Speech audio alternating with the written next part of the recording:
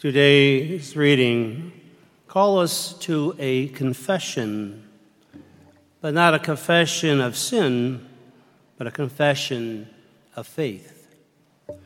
From Deuteronomy, we hear a prayer of thanksgiving.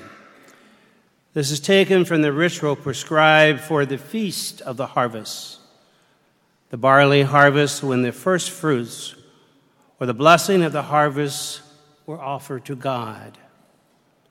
This later was known as the Feast of the Unleavened Bread.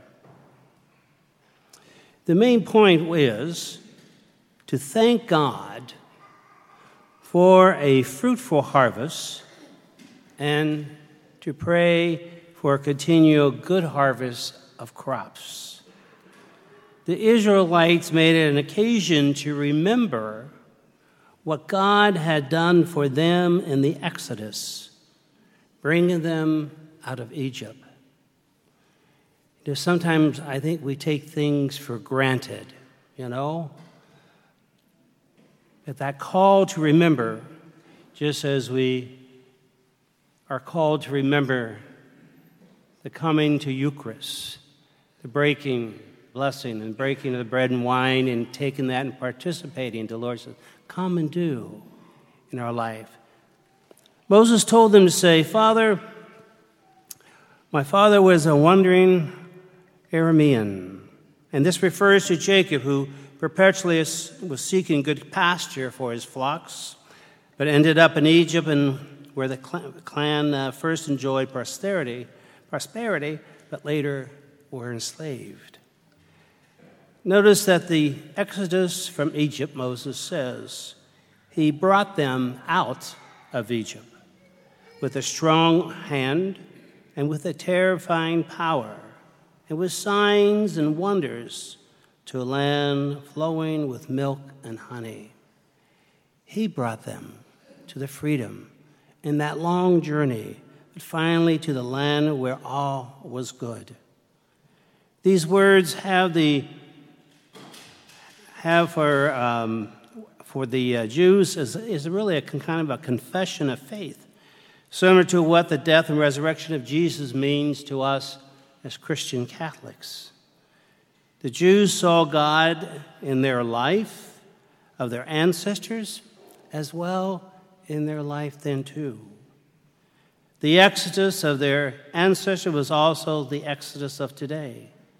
As Christ's death and resurrection 2,000 plus years ago is a profession of faith and new life, so it is for us today.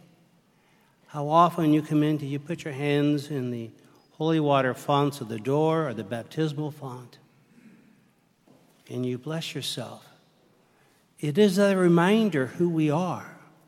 We are God's children, that He makes us new by the waters of our baptism. So again, it's a reminder that He is in our life. The Jews saw God in their life and their ancestors.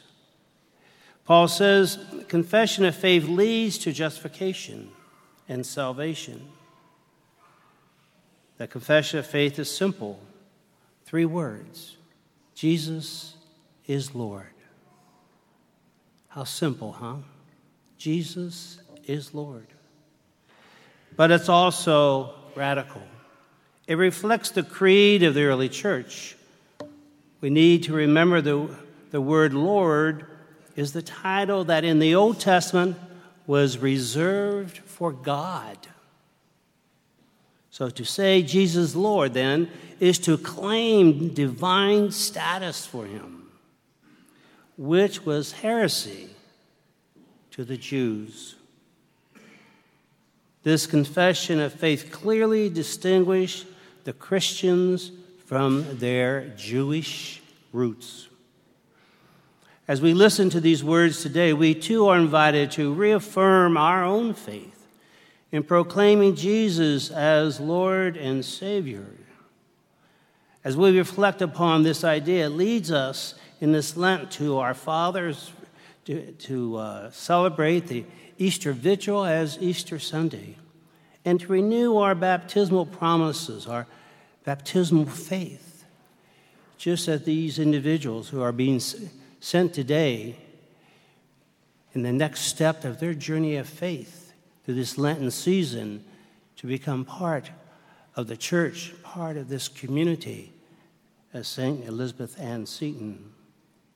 The gospel today leads us into temptations, leads Jesus into the temptations, into the desert. 3 times Jesus challenged to give in, but he doesn't. Jesus remains faithful.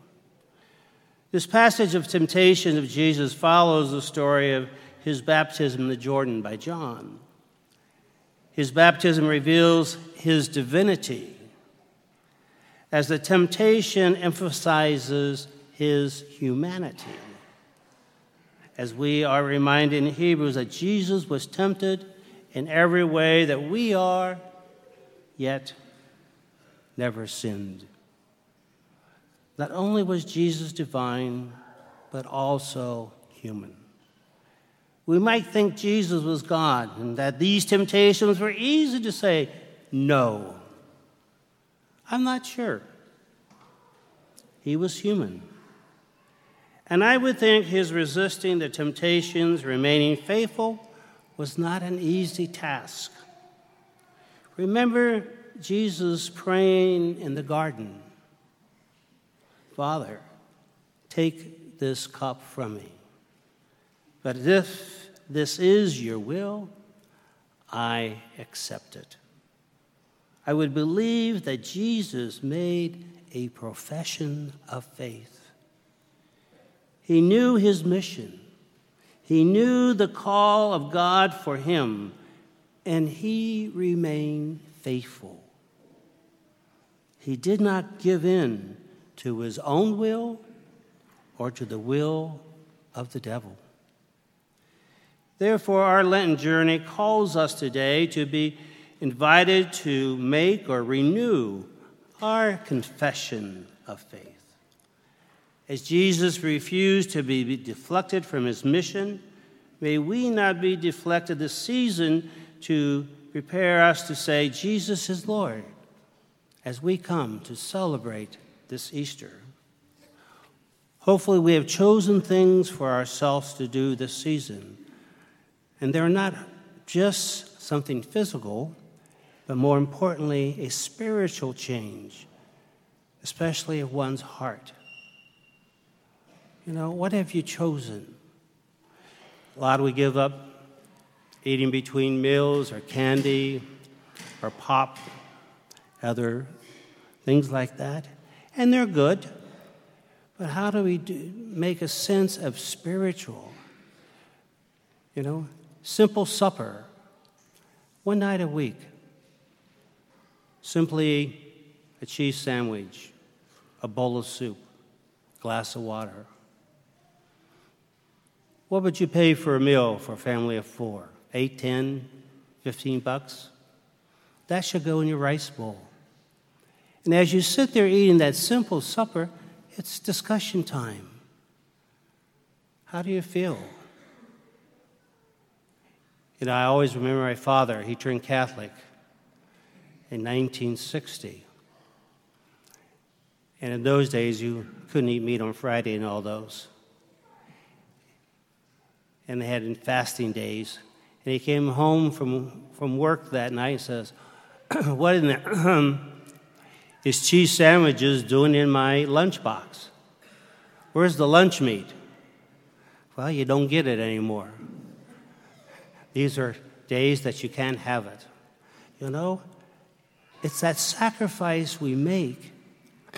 Because as they say, Scripture says, it's not what comes in us that makes us evil or sinful. It's what comes out of us. What comes from your heart. What comes out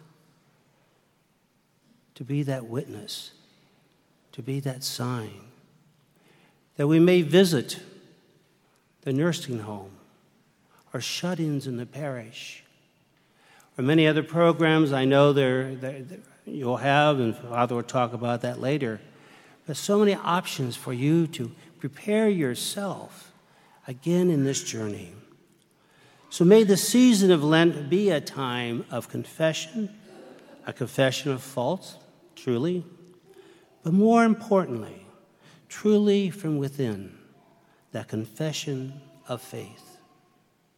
Simply to say, Jesus is Lord.